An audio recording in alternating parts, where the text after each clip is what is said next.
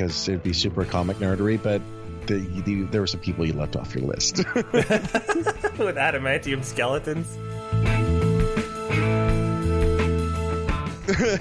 They can't do the 2-3-2 or the 2-2-1 that they do here. It'd be like the 2-3-2 would become the 2-2-1-1-1. What are the Mets doing?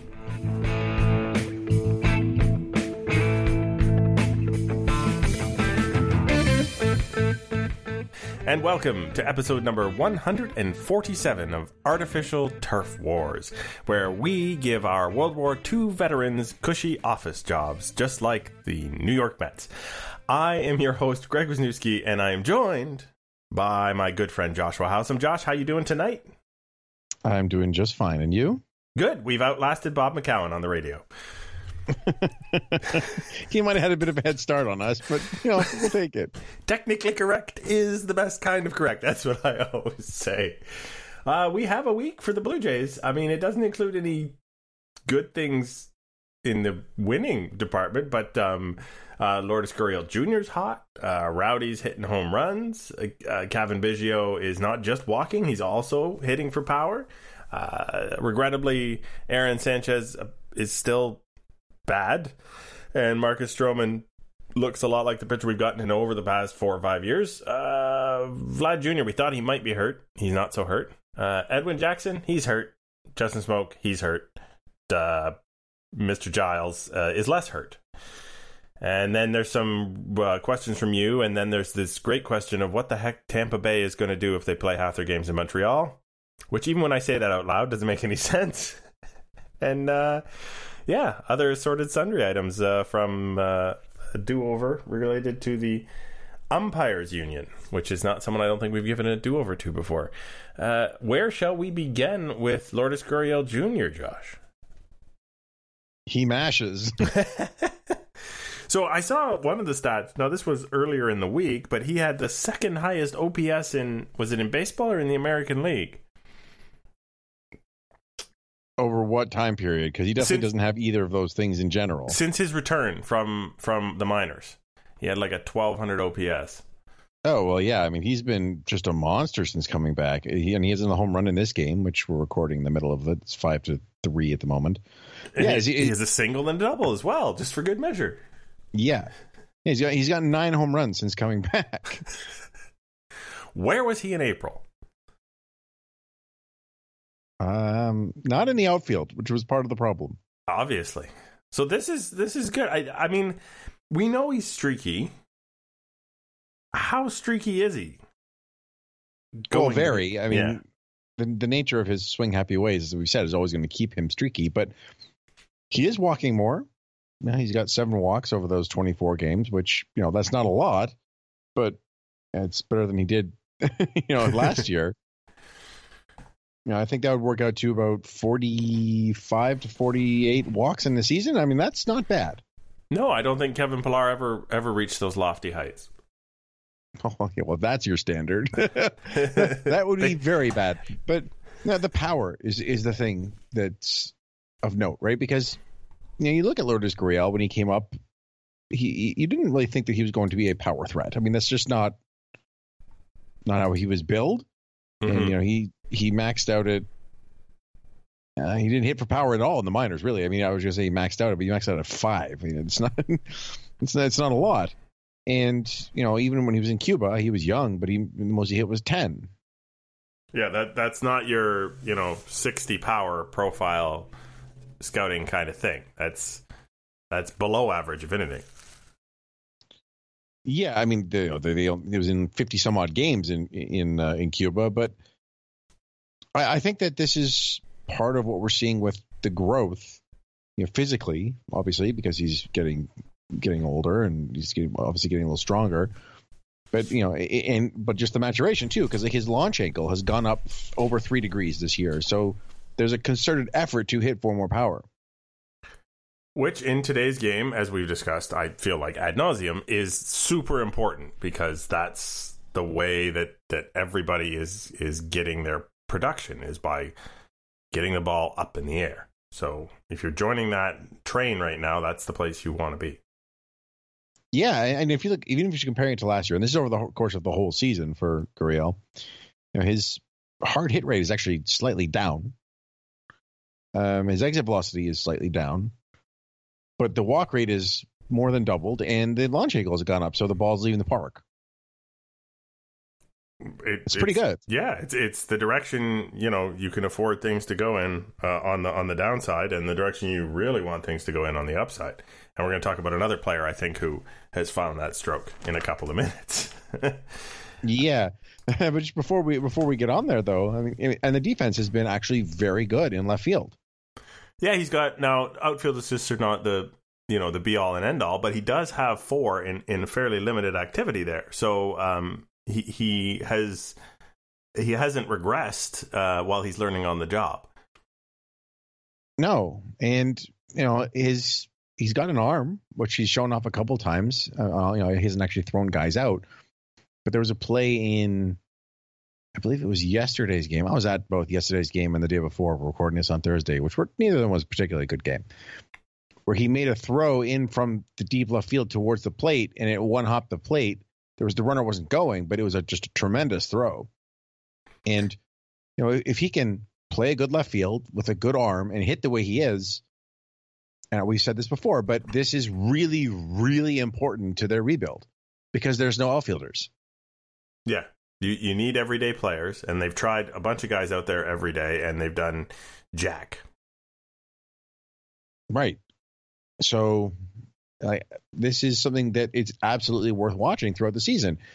Yes, as we talked about, he's streaky. He's going to have some cold spells, but if the power and patience gains stick through the year, I think the Jays may have found their regular left fielder. If not, then, well, he goes to the utility role that they thought he would be. But I'm confident at this point. Yeah. And again, there's going to be a valley here. But I think if you see him maintain his focus, that he's going to come out of that valley naturally, offensively, rather than having to be kicked in the butt every time. Yeah. All right, so the second guy hitting bombs, he hit 2 in one night before we recorded this, so he gets bumped up our list, is Rowdy Tellez. Yeah, it's poor Tellez. He hit 2 home runs, and they were the 2 weakest home runs of that game because Trout and Upton both hit absolute monster home runs. I feel like whenever we play the Angels, there should be a pause for Mike Trout segment in our podcast. I know it usually only happens, 2 series a year, but he's just so much better than anything the Blue Jays have rolled out there in the last 4 or 5 years, right? Okay, but he's so much better than anything anybody's rolled out there in the last 4 or 5 years. But I mean, you can look at peak Josh Donaldson and you can compare him to Mike Trout. You can't say he's better than Mike Trout, but you can say, okay, these guys are in the same kind of MVP conversation. But you're right. Mike Trout is there every single year. It's just unbelievable how good he is as a player. And he just seems so unassuming. Like, you just look at me like, well, he looks like a normal human being. Like, he doesn't look like a monster, but he looks pretty big in person. He's a big dude. Yeah, but does he look bigger than Albert Pujols? Well, he looks stronger than Albert Pujols. I don't know if he looks bigger. Fair. But he just, he doesn't strike you as, oh, this guy here could be the best hitter, baseball player who's ever lived by the time he's finished. Just unreal. Because when I think of Griffey Jr., right, I think of a very specific sort of posture and a very specific swing and everything else. But when I think of Mike Trout, I just think, wow, he just does everything great. That's true. Everything. He is very much like that. He's just really good, and that's about all you can say. Yeah. But back to Rowdy. Yeah, back to poor Rowdy Tellez, who, he got out homered by Mr. Trout, but that's okay. No. He just in distance. He's hit the same amount. Well, he hit the same amount of home runs. He didn't. He drove in slightly less as well. Because the Blue Jays pitching is crap. It doesn't matter if you homer 2 times in a game. you're probably working in a lost cause regardless. Yeah. But the thing with Rowdy that's interesting is he hasn't walked in his last 14 games. That's a bit awkward. Yeah, it's a problem. I mean, the power is obviously there. He hit 2 yesterday. The second one, he just like threw his bat at the ball and it went over the fence. But we've talked about this. I mean, he has power. There's just no arguing against that. He can hit the ball out of any park with not much difficulty. But the strikeouts are still piling up, and the walks have gone away. He was walking a decent amount in the early parts of the season, and now he's not. And that's something he's going to have to get back because he doesn't make enough contact to get by without it. Would you like the good news? He walked tonight. Hey, good for him. One walk, start of a trend. That's how I feel. Hey, he broke a 14-game streak, so I'll take it. Exactly. So guy number 3 is Kevin Biggio, who also has suddenly reverted from walking being the only good thing he does, which he still does more than anybody else on this team, albeit in not as many plate appearances, to actually hitting home runs. He's got 5. Yeah, so we were talking, I think it was the last podcast, we were talking about how Biggio, the patience had been there. We'd seen him taking walks, which is he's known for, but we hadn't seen the power that he was supposed to bring to the table, and that he he was doing since the beginning of last year in Double-A. And then he's had 4 home runs since then. I guess it was 2 podcasts ago, but yeah, he's been great. Yeah, I mean, 2 home runs a week would be make any baseball player happy. Yeah, no kidding. Yeah, we'll just keep plugging away 2 per week. We're good. It means at the moment, again, he's only got 81 plate appearances, but he's got the second highest isolated power on the team. And as long as he does this, right? Because when we were talking off air about what we're going to do, it's like that you were saying, it's like a 3-2 outcome player isn't a bad thing. And it's not, as long as you're contributing in the 2 that really matter. Yeah, I mean, you need to be top of your team at least, and somewhere in the top of the league in walks or in home runs to really be contributing as a 3-2 outcome player. Yeah, and and you need to hit for like a substantial amount of power if you strike out as much as Biggio does, and you can't be Chris Davis, right? Who is a 3-2 outcome player, but one of those outcomes really outweighs the other 2. Yeah, he's drowning in those Ks. Although he's not nearly as bad as everyone thought he was at the beginning of the year, to be fair to Chris Davis. Well, it'd be hard to be that bad. Yeah. But anybody who stuck a fork in him is only slightly premature. Yeah, so with Biggio, though, it'll be interesting. Oh, try that again. It'll be interesting to see where he ends up on the diamond, because they've been playing him in the outfield a lot, second base, first base. He's not really that good at any of them. Well, that's what everybody says is like, okay, give him a position. What is he doing out there? Yeah, well, he's trying to learn, and they're trying to find one that works for him, I guess. But he has to find one eventually, because he doesn't have enough of a bat to be a DH. Especially since teams always have the option of grabbing a DH anywhere they want if they want a full-time one, and also rotating guys through that DH position, which really eats into your at-bats if you don't have a defensive position. Yeah, and you can hide a guy a bit at second base. Teams do it now. But if it really depends on the infield and the rest of the way around the diamond, because if you got Vlad at third, I sound like I said Vlad, but yes, Vlad at third, and Bichette, who's not really known for his defense at short, and Biggio at second, and Rowdy Tellez at first, you better sign fly ball pitchers. Yeah, you could. It's just like the gradual erosion of the defense as you go around the diamond. You're like, oh well, he's a little less than. Oh, he's also a little less than. Is anybody going to cover this ground that these 2 guys are not? No one's going to do it. Uh-oh, we have a problem. Yeah, you do need a couple of plus defenders somewhere out there, at least part of the time, to help out your guys who are getting a million ground balls, which is, Marcus Stroman still after all this time. Ooh, good segue. Yeah, because Marcus Stroman is still pitching well. Not a knock on him, but you observe that a lot of things that are happening... Sorry, I'm watching Joe Biagini give the lead back. My bad.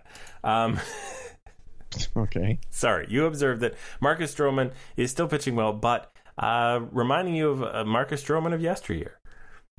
Yeah, so thankfully he actually went away from this yesterday, but so Marcus Stroman, he started off, we talked about this, like throwing all these sliders and getting all these strikeouts, especially in April and, well, technically in March too.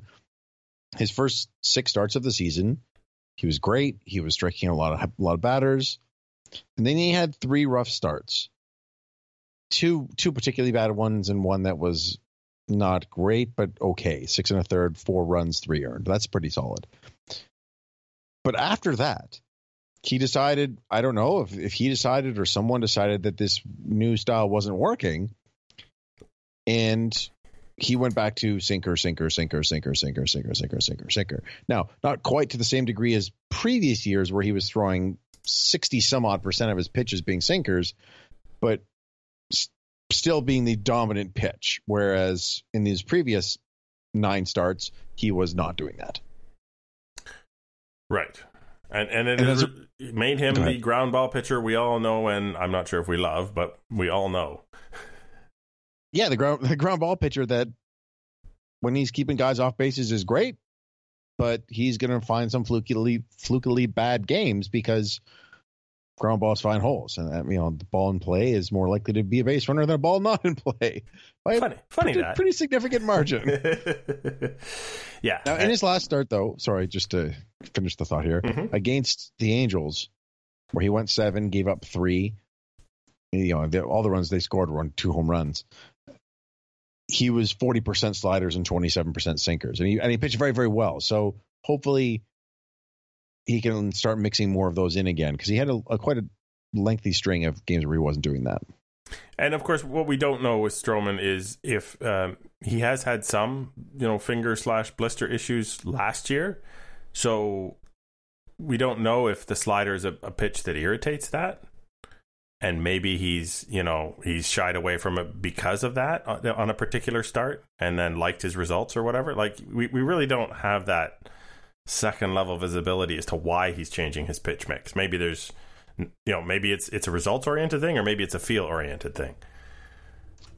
Yeah, I would be less inclined to think it's a feel thing, because he's still throwing enough of them. It's not like he's junked him completely like Aaron Sanchez did with his curveball when he was having problems. So. I don't know. I think that it's still very much just him making changes, or the team making changes for him. And I hope that last night becomes back the trend, because when he misses bats, he's so much better. Yeah, absolutely. Aaron Sanchez needs to get better. I'll tell you that. Yeah, he's not looking like he's worthy of a rotation spot at the moment. Well, not that they have other options. I was going to say, the good news is the bar for a rotation spot is now you just have to be slightly better than Edwin Jackson, whose ERA is around 12. Is that good? I can't remember if that's good.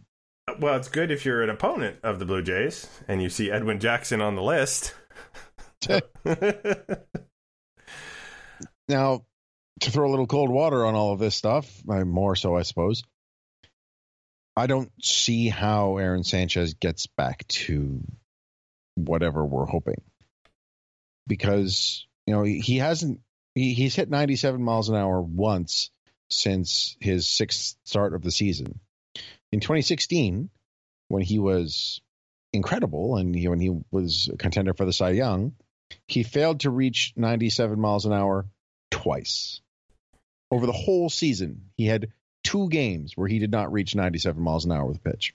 I think that this last stretch of games is the end of Aaron Sanchez as a starter. Now, maybe not for this team. Maybe he finds greener pastures somewhere else. I don't think the Blue Jays are going to get anything for him. I'm just saying that perhaps in the bullpen, there's still a valuable Aaron Sanchez, but I think he's proven over and over unfortunately, that even when able to pitch, he cannot get the number of outs that he needs to get in order to be effective.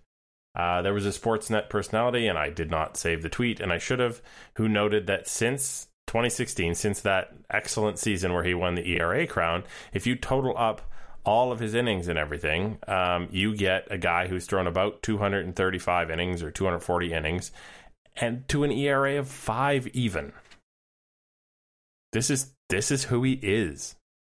Well, I mean, I don't think it's really reasonable to put his injury season's stats together because I understand he was injured during some of those starts, but it was Keegan Matheson who tweeted that, by the way. He's not with Sportsnet. My bad.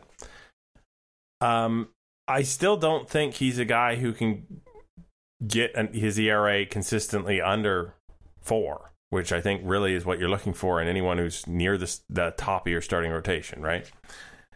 Well, yeah, and the reasons for that are his lack of velocity. Like Aaron Sanchez, even in his great season, was not a command specialist. He had the lowest walk rate of his career, and that that's significant. Mm-hmm. But also, when you throw as hard as he was throwing, you get away with a lot. It's a lot easier to square up a ball that's over the middle at 95 than when it's over the middle at 99, even if they're both moving. And that's been the difference, I think, that he's even in that 2016 season, he threw a lot of balls over the middle of the plate because his command just was never great, and it never will be great. But at that velocity and with his movement, he was still a true outlier and tough to hit. He's not that anymore. And, if you can't get away with mistakes, you need to have command. And if you don't have command, you need velocity. He doesn't have either one. So he needs to either find his velocity, which there's no reason it should be gone, right? He's not having an arm injury. Or I think he's in trouble.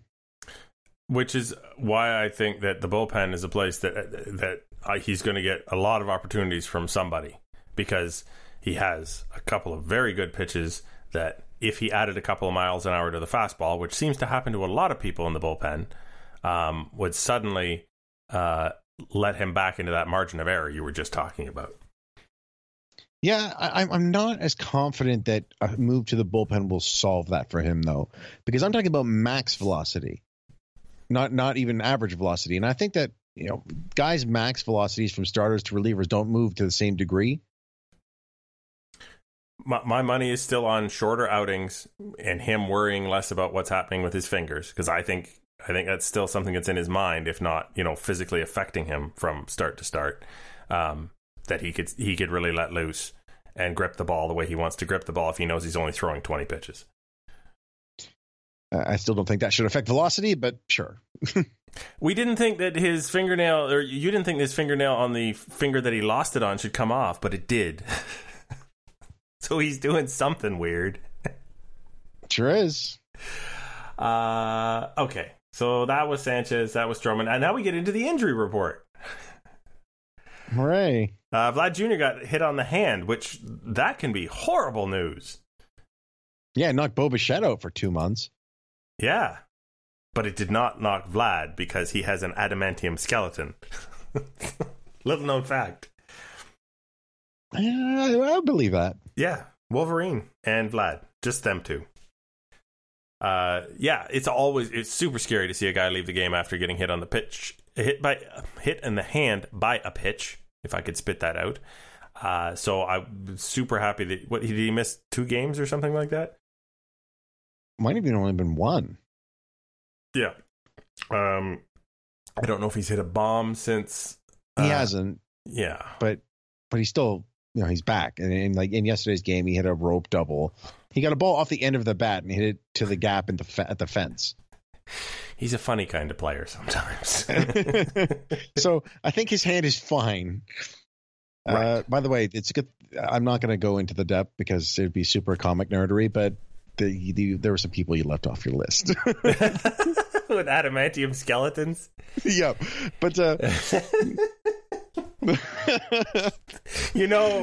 You know, I'm putting this clip at the front now that we. Perfect. Yeah, but Vlad is the only thing that keeps even half the people going to the games right now, I believe. So him getting hurt would be really disastrous. Yeah, well, Kawhi Leonard showed up tonight, so maybe if he could promise to show up maybe once a week until training camp starts again, they could keep people going out at least that often. If Kawhi Leonard promised to go to certain games, whatever the scheduled games, they'd probably get 25,000+ people at those games. Yep, for reasons I cannot quite fathom, but hey, championships are a funny thing. They have an effect on people. Continuing with the injury report, because I've gotten away from that there. Edwin Jackson, he described himself as horse fertilizer, or his pitching, since he came to the Blue Jays. And in celebration of that, he ended up on the injured list. Yeah, with back problems. Is he sure it's not like whiplash from turning around? Well, I looked up his home run per nine. I had it up, and I was like, really? Is that a real number? Where did it go? Home run per nine. 4.26 home runs per nine. Just think about that number for a little while. That's unreal. His home runs per nine would be a mediocre ERA. You don't want to give up that many walks per nine. Like, people are like, man, you got to cut down on the walks if you have 4.26 per nine. No, he skips past walks. He just lets them round the bases entirely. Well, there in that game against the Angels, right? Mm-hmm. Yes. Earlier in this series, the Blue Jays' Derek Law started the game, and the Jays had a lead. Kevin Biggio, one of those home runs we were so happy about. Right. And then Edwin Jackson gave home runs to, was it the first two batters he faced? The first three pitches in, he had given up 2 home runs. And then he gave another one later in the inning when he... just before his face melted off and he had to leave the game. Yeah, he got one out, a fly ball to the fence. Oh, no, he got a ground out too, so he got 2 outs. Good job. He gave up 7 runs. Yeah. The opener cannot save Edwin Jackson. The injured list can. Yeah. Because you know what? They're giving up probably fewer runs per game with him on the IL than they are with him on the mound. So normally that would be a joke, but that's actually a mathematical truth in this case. This is how bad it's been. And the thing is, he knows it's been this bad. It saved him he's probably making some extra money because I'm pretty sure he was getting released if he wasn't injured. They're paying him $2 million this year. He has a guaranteed contract. Yeah. Oh. Yeah, that came up on Twitter as well, and I was like, man, that is not, I don't think, how you want to spend the $2 million. But it's done now, isn't it? I guess. Another guy who's hurt, Justin Smoke. Yeah, that one matters a bit more. Yeah, because this is the guy we were going to trade, isn't it? I don't know. I mean, we talked about this before. I don't know that Justin Smoke, there's much of a market for him. Because not a lot of teams that are contenders need slugging first baseman. Yeah, fair. Still not good for poor Justin. What is the nature of his injury? I don't remember. Sorry, put you on the spot. I feel like it was also like back related, but now are you typing madly away? Yeah, he was placed on the injured with a quad injury. Oh, a quad. Yeah. And I do remember them saying that they don't think he'll be out that long. But, this is just the worst time. If you are looking to showcase guys for injuries, you want them playing through June and July. If they're going to get hurt in April or August.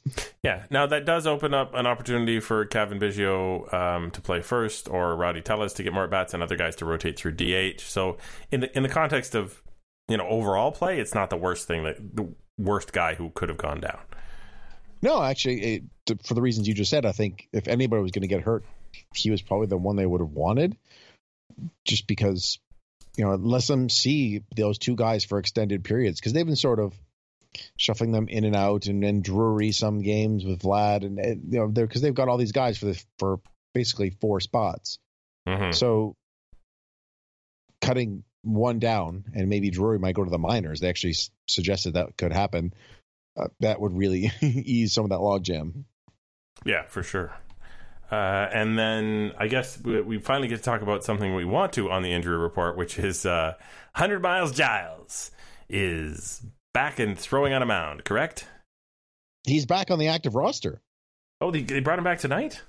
Yeah. I missed that. I heard yesterday. It was like, oh, he may be back this weekend. I guess weekend came early. He was activated. Justin Schaefer was sent down. Sweet. So there we go. We got a closer if ever they enter the 9th inning with something resembling a lead. As of this recording, they are up 5-4 going into the 7th. Yeah, although the efforts to give that lead away have been concerted by the Blue Jays pitching staff. Actually, it's still the bottom of the 6th. They've got 2 guys on, so theoretically they could add to it. Yeah, anything is possible here now that Clayton Richard, whose ERA keeps hovering around 7 1/3, is out of the game. Hey, that's 5 runs better than Edwin Jackson. Which, again, would be funny if you were trying to make a joke, but it's a literal mathematical truth.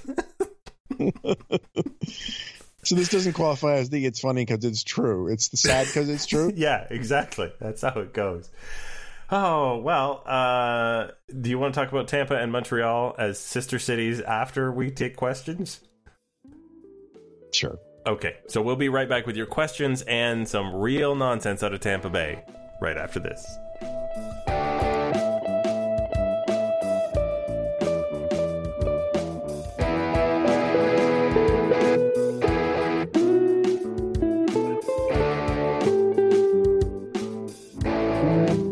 Yes, we have returned from that brief respite. I hope all of you have taken an appropriate breather because now we're going to answer your deep and probing questions.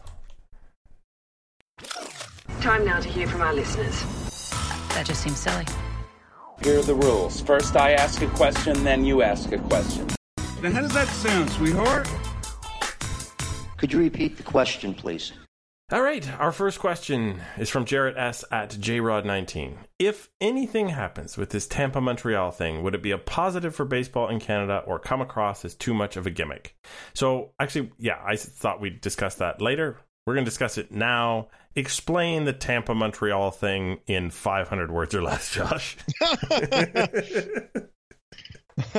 Okay, so a story came out today that was reported by Jeff Passan first, that the Rays have received permission from Major League Baseball to explore a plan where they would play home games in both Tampa and Montreal.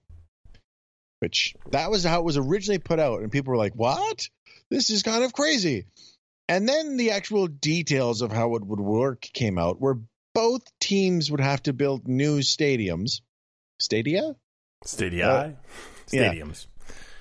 And that's just not going to happen. The idea would be that they would play early season games in Tampa and then later season games in Montreal where the weather is better in both ways because it's way too hot in Tampa in the summer, which is why they have to have a dome. This just seems like an idea. If I had to, suss it out. Well, number one, I agree with people who had the assessment that this is a great way to set up the fleecing of the Tampa Bay taxpayer and or the taxpayer in a third mystery city that will belly up for a stadium at some point. Yeah, I think the idea is to fleece the Tampa taxpayer. Yeah.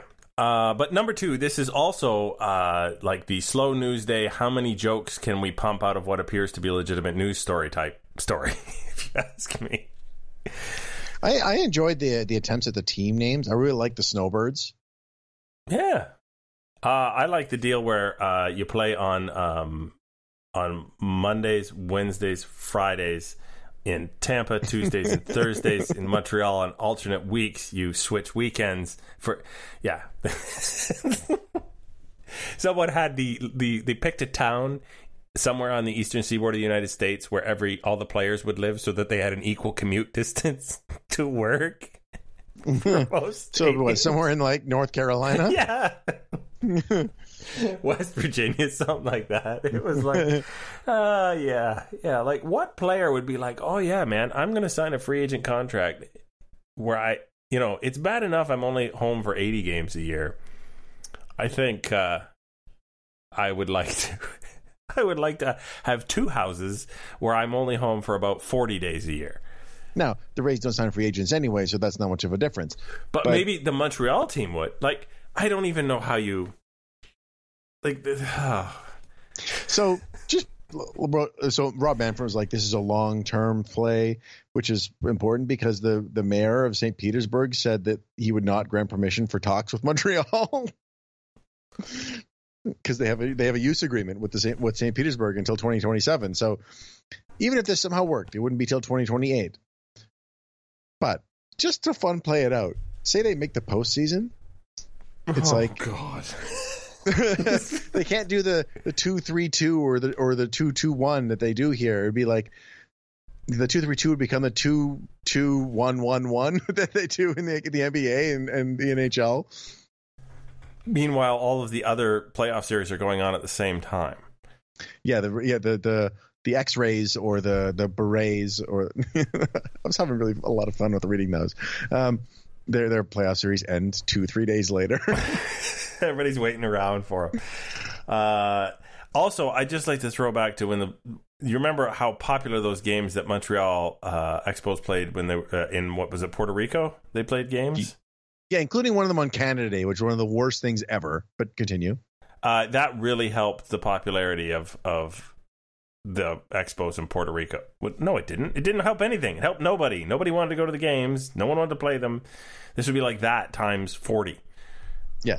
So to answer your question, Jarrett, would it be a positive for baseball in Canada or come across as too much of a gimmick? Yes. Both. It would be not much more of a gimmick than a positive, though. Yes. It would be really silly. Okay. You want to hit me with question number 2? Sure. This is from Joanna at Hum and Chuck. How do I stop this unending feeling of ennui surrounding this baseball team? According to dictionary.com, ennui is a feeling of listlessness and dissatisfaction arising from a lack of occupation or excitement, which I had to look up before I answered the question. I think this is actually the Toronto Ennui Jays. I think that's the team we're watching. I think you wait till next year. I honestly do. Yeah, I was going to say if she could figure out the answer, let us know, because we haven't got that one yet. We're going to send it out to you folks. If you figured it out, let us know in the tweets, and we will broadcast the correct answer next podcast. Matt Sweeby at Blue Jay Matt. So, Brendan Drury, he's not good, is he? How long does he have before he's sent to Buffalo? It's tough watching him strike out by either flailing at sliders in the dirt or watching fastballs right down the middle. Is the Hap trade a complete failure already? So the first part, they're talking about potentially sending him to the minors soon. Charlie Montoya was discussing that earlier today. Again, we're recording this on Thursday. Mm-hmm. So if Drury doesn't pick it up quickly, he might be by the end of the weekend. As for is the trade a complete failure already? No, it looks like one because he and McKinney have both been not good, but he and McKinney have also both been better than this before. So I think that they both have potential to turn around and be useful players. However, my complaint that I had when they made the trade still exists. There is no place on the roster for these two players. Where are they supposed to play if Brandon Drury turns back into Brandon Drury and Billy McKinney turns into, what they hoped maybe he could be? Well, what role is there? So in that aspect, it might be a failure of planning for success as much as it is of the fact that or not planning for the success as much as it is a failure of the actual result. Mm-hmm. I mean, I think the idea was that these guys would be starters until the kids came along, but they had to rush the kids up because the starters were no good. Socrates Brito hears you. He's mashing in Buffalo, by the way. Of course he is, because he's like, I think Socrates Burrito might be the ultimate quad A player. Yeah, I can see it. You got a question for me? Yep. So this one comes from Zach Meyer at Zach B. Meyer. Should losing teams be lowering ticket prices to generate more fan interest? I just don't feel like paying good money for Jays games right now. Is that bad? Well, they are dynamically priced, so you're not going to be paying more for unpopular games. That's but they're not fair, going down. No. There's a floor in Toronto, I believe, and unfortunately it's probably about 12,000 people a game, so I don't know if we're there yet. But there's a floor in Toronto for Blue Jays attendance. We saw it from, 2006 through 2014. And even if you lowered prices at that point, the team is not good enough to bring people to the ballpark, I don't think. I think that's the equation that they've kind of looked at as an organization. So while I agree that I would like lower ticket prices, I think that the demand curve on that is the hardcore fans are probably going to pay what they're going to pay, and filling the building up doesn't get you to win more games. So take as much money as you can with the higher prices and hopefully wait for the team to get better. Yeah, I agree with everything you just said, but there is a long-term cost, I think, to this, because people like Zach, their interest in the team, well, maybe not Zach. Zach's asking a question on a baseball podcast. But Zach might be an exception to this category you're about to describe. Right. But people who have a passing interest in the team, if they can't actually go to games, they'll lose interest in the team. And those are people that you may struggle to get back. I don't think that that's enough of a group that it's going to make any team change their strategy, but I do think it's a sad thing to lose potential fans of your club. And Zach, no, it's definitely not something you should feel bad about. No, not at all. I mean, if the product is bad, you shouldn't feel like you're paying to suffer through it. That's in my opinion, that's totally not worth the trouble, as it were. Heated End asks, do they bring up Bichette before September? If they do, what happens to Sogard? Do you trade him, or does he become a utility backup? Okay, so I read this question initially, and I just laughed. Like, trade Eric Sogard? Who's good? Eric Sogard is mashing. He hit a home run today. I don't get it. He's now more than doubled his career high in home runs, and it's June, 20th? Yes. Yeah, he's 3 for 3 today with a walk. He's hitting .303. Eric Sogard is DHing, and it's not crazy.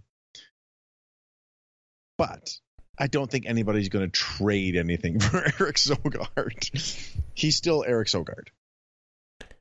Yeah, as unreal as that seems, nobody's going to be sold on 2.5 months of Eric Sogard as the answer to their super utility problem. But it's like, of all the times for a guy to come out and have a career year, when it's the most useless for the Toronto Blue Jays is when it happened. Oh, it's like Justin Smoke a couple years ago.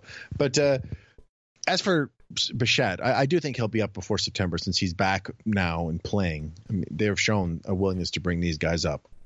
I've heard suggestion that the Jays don't want all these guys to be free agents at the same time, which, Biggio, Bichette, and Vlad would be if they all come up this year. I just think you need to see them in the bigs. And I think the team has decided that. Problem for 6 years from now. I agree. 100%. All right. So, yeah. Next. For you. From Brendan Panikar at Panikar37. Does Kawhi Leonard being at the Blue Jays game mean he's going to stay? In a hotel in Toronto tonight? Yes, absolutely. Because who would fly home after this? Okay. He was watching the Angels, though. And the team that potentially is supposed to be the serious suitor for him is the Clippers, who play in Los Angeles. So, that's a little tough. But he stay. He stay. He stay. Boardman gets stayed. Boardman gets the Larry O.B. Jeff Campbell at Jeff Campbell 83. Fangraphs predicts the Jays to get the 5th overall pick in next year's draft. Is that enough of a prize to make up for this painful year, or should they trade Stroman, Smoke, Giles, and Sogard to fight for the 2nd pick? Our second trade Sogard for something question. There's no recency bias here. But it's not. I get it though. He's hitting really well. But no, the 5th overall pick doesn't make up for anything. It's not that good. No, but neither is the 2nd overall pick. Well, depends on the draft, I guess. Yeah, everything depends on the draft class. But the 5th pick should be a good player for sure. But that guy's not going to help you for 3-4 years. Is he assuming Baltimore is the 1st overall pick, or Maybe Miami? 2. Baltimore, Miami, and the Royals are all below the Blue Jays. Yeah, it's tough to be bad. This is based on Fangraphs projections about where the season will end. But should they trade Stroman, Smoke, Giles, and Sogard? So I think they should absolutely trade Giles, as much as it'll break my heart to happen, because I love Giles. Everything about him is enjoyable. But he's a tremendous trade piece at the deadline. Closers, especially really good closers, bring a lot back. Stroman is the tougher one, because unless they're getting a real package of players for him, they don't have any pitching. They need pitchers if they want to be good anytime in the next couple of years. But in the same breath, they don't seem on the verge of extending Stroman. Yeah, according to Stroman, they haven't even broached it with him, which is, tells you that he's going to be traded. So confusing. And then suddenly something happens, and it's not. My guess is that they've actually talked to his representatives about dollar figures, and what Stroman's camp has brought out is nowhere close to what they're willing to pay, so they didn't actually engage in discussions. Indeed. Our last question. Ellie Yelly Hart. Sorry, I deked you there. Yeah. This is because it's such an esoteric question. It's like way out there. If a player's I love it though. only value was fouling off pitches, never getting a hit, and then of course eventually striking out, how many pitches per plate appearance would he have to face to have a value before you'd be willing to put him in the lineup?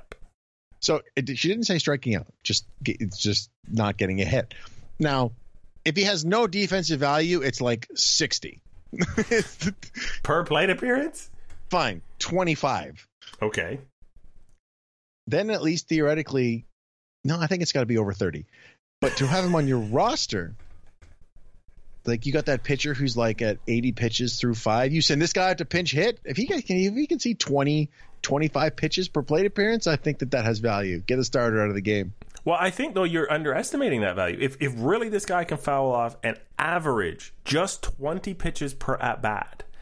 No, that's seeing 20 pitches, not fouling off 20. But go ahead. Seeing 20 pitches. If he can ramp up by 20 to maybe 25 pitches per plate appearance, he's going to come up. You bat him lead off for sure. Which means that a starter doesn't get out of the first inning probably with less than 30 pitches. So almost certainly. Right. And then, of course, if a couple of those guys get hits, starters being pushed into that 40 pitch range, and some managers won't push up a pitcher past the 40 pitch zone because of the injury risk or the perceived injury risk. And then he gets to do it again, potentially in the top of the 4th. So I don't think you put him lead off though, just because you're guaranteeing that your good hitters come up with an out. Yeah, but you're wrecking. You know what? If it was, I would say, if you could 20 pitches per plate appearance, I would try it. I would just see how tortured it made an opening for a game, at least for a week. Al, this is one of my favorite questions. I love this one. It's an awesome question. So do you have is your number really up at like 60? If he's going to have to be in the lineup, no, 60 is crazy, but 30. If he's in the lineup, it's got to be 30. If he can be off the bench, a guy to like just wear out a relief pitcher or something like that, or push a starter out of the game, I'd accept 20. What if you batted him 3rd? No, definitely not. Think about that though. First two guys get out, and he's like, I'm almost out of this inning. And then he's got to throw another 20 pitches just to retire the side. It was just exhausting. So this will be our follow-up question for next week, is where we put this guy in the lineup, because I think we talked about this long enough. All right. Fair enough. So weird and such a good question. All right. It's time the for... Jays blew the lead, by the way. Of course they did. It's the 2019 Toronto Blue Jays. It's time for one of these do-overs. I think that's rather brilliant. So I did good, right? I mean, I would have thought you'd get a... You know what I'm going to do over? I'm going to hit the button. Oops. Say the quiet part loud and the loud part quiet. But what if you could do it all over again? But what I really meant was... Yes. We've the Umpires Union has not come to our attention before, but the Umpires Union has a Twitter account. Did you know that before this week? I'd forgotten. I think I remember seeing one of them before. Okay. So, the Umpires Union was not happy that Manny Machado got a suspension, a minimal suspension for throwing his bat, right? Yeah. And he got the suspension for bumping an umpire. Bumping the umpire, and then he threw his bat afterwards. So, the tweet is formatted thusly. There is a box with a picture of text below the actual tweet, and in the box it reads, Manny Machado received a 1-game suspension for contact with an umpire over balls and strikes and violently throwing his bat against the backstop with absolutely no regard to anyone's safety. Violence in the workplace is not tolerated, and offenders are dealt with severely and even made examples of for the good of its employees as well as the company itself. Is this truly what MLB wants to teach our youth? ? But the actual tweet is above. There are some hashtags, which I shall read. Hashtag disappointed. Hashtag lead by example. Hashtag not appreciated. Hashtag violence. Hashtag temper tantrum. Hashtag inaction. Hashtag not tolerated. Hashtag make an example of.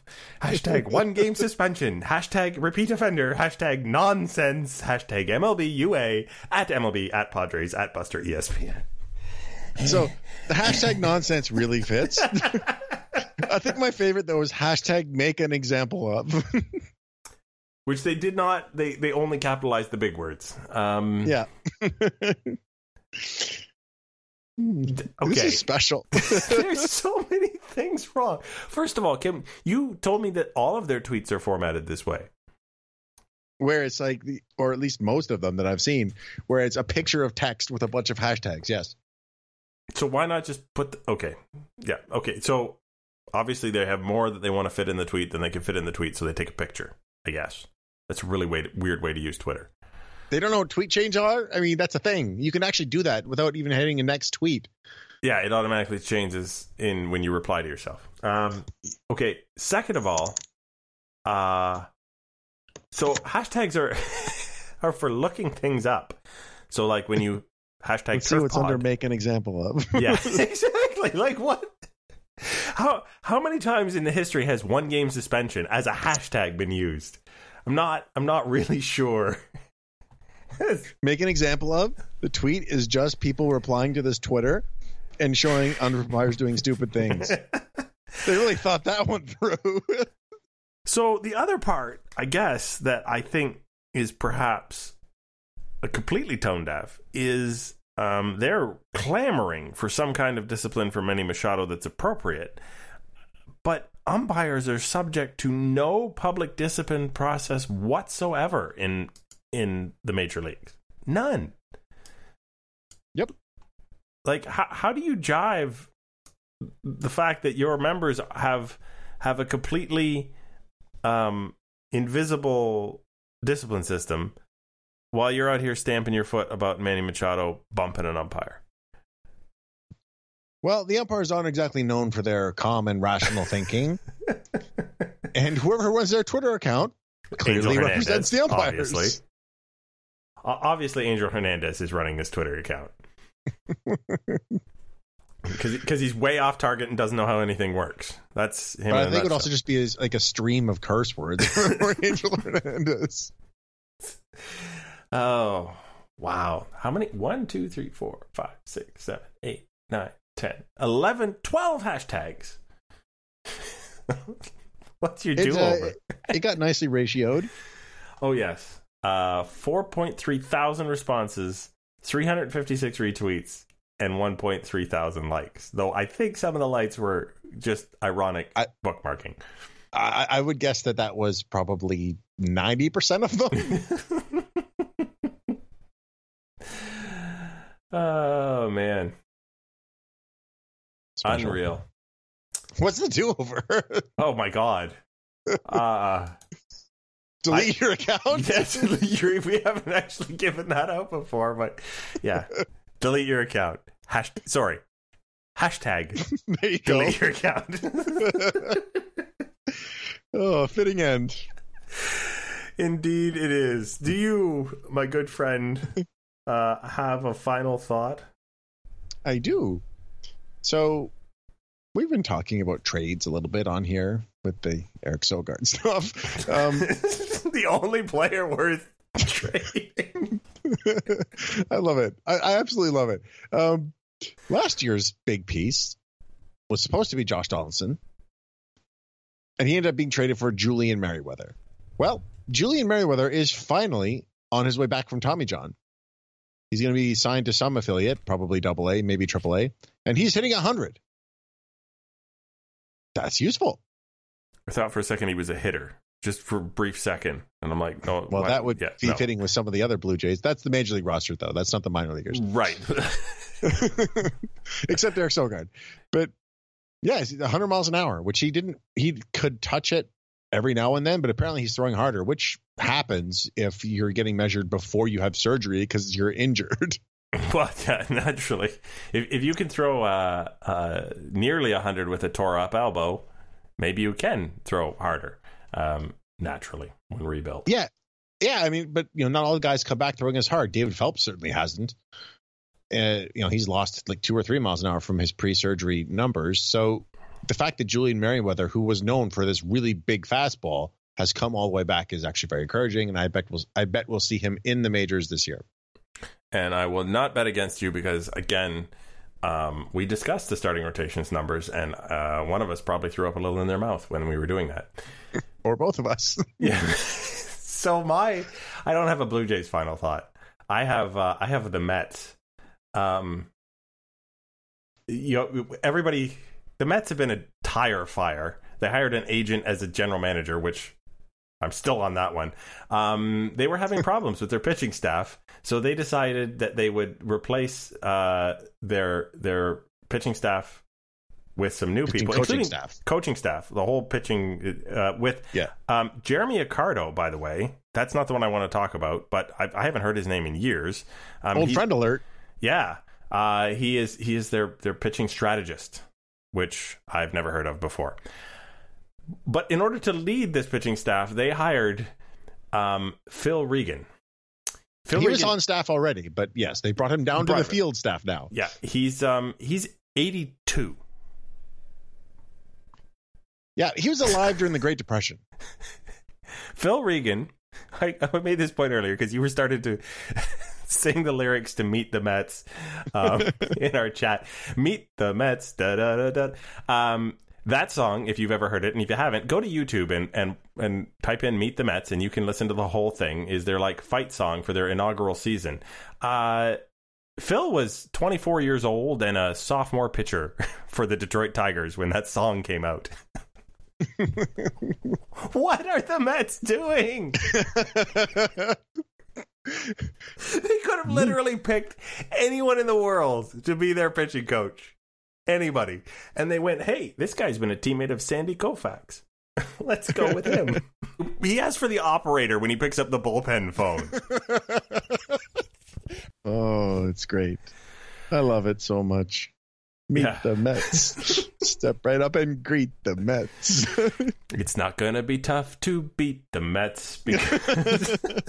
Oh, it's like the next lyric is bring your kids, bring your wife. And now it's bring your great-grandfather because he's coaching. I don't know. I literally don't know what they're doing. But I'm just going to say best of luck to Phil Regan in his everyday job traveling with the team at 82. Wow. Good for him. Yeah, good for him. Not necessarily for the Mets, but All right. I made enough fun of another team while my team... sucks. Yeah, well, it's only tied. Could be worse. So, this is the part of the show where I tell you that you were Joshua Howsam at Joshua Howsam. I was Greg Wisniewski at Coolhead 2010. And this was Artificial Turf Wars, episode number 147. And if all the stars align, we'll talk at you next week. Mets are really socking the ball, knocking those home runs.